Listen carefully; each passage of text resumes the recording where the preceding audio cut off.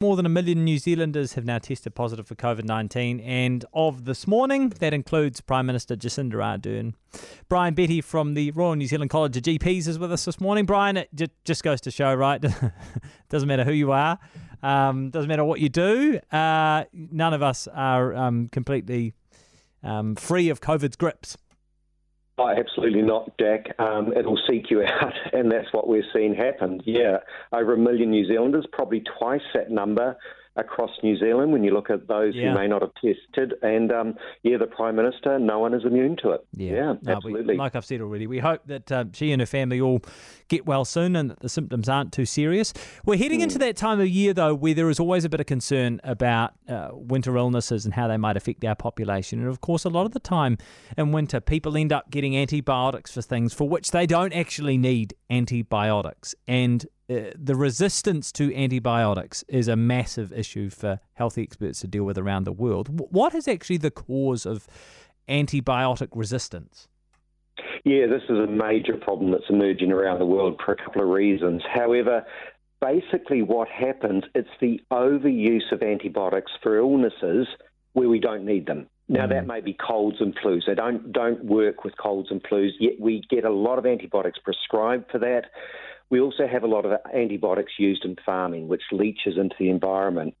So the more we use antibiotics, the more bacteria in our body that are exposed to these antibiotics work out ways to escape them and become resistant. Right. Till one day they just don't work.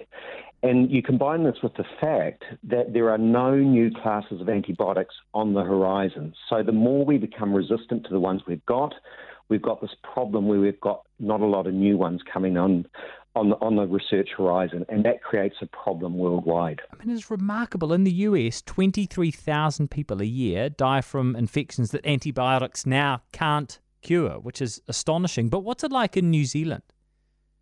Look, New Zealand's not immune to this at all. So, for instance, I'll just give an example of this. So, a very common antibiotic that we have traditionally used for the treatment of urine infections, something called trimethoprim or Triprim. And urine infections are really, really common, or bladder infections with women and males.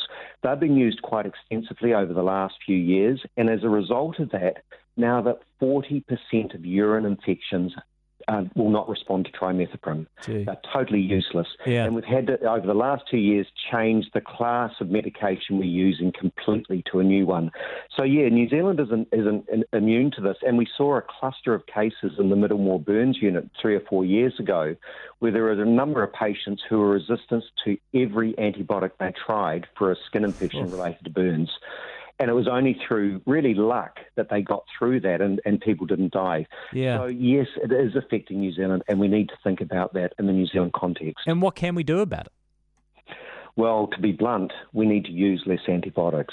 Yeah. In winter where mainly we have viral illnesses, which are flus and colds, we know that antibiotic use goes up. We need to start to think about it, and doctors need to prescribe less because often they fall into the trap of thinking this could be a serious infection and I'll use it just in case. And often patients have an expectation that antibiotics will be used for these colds and flus. So we need to adjust our thinking, reduce the use overall, and we need to protect this really, really precious resource that we've got. All right, well said. Thank you so much, Brian. That is Dr. Brian Betty from the Royal New Zealand College of GPs.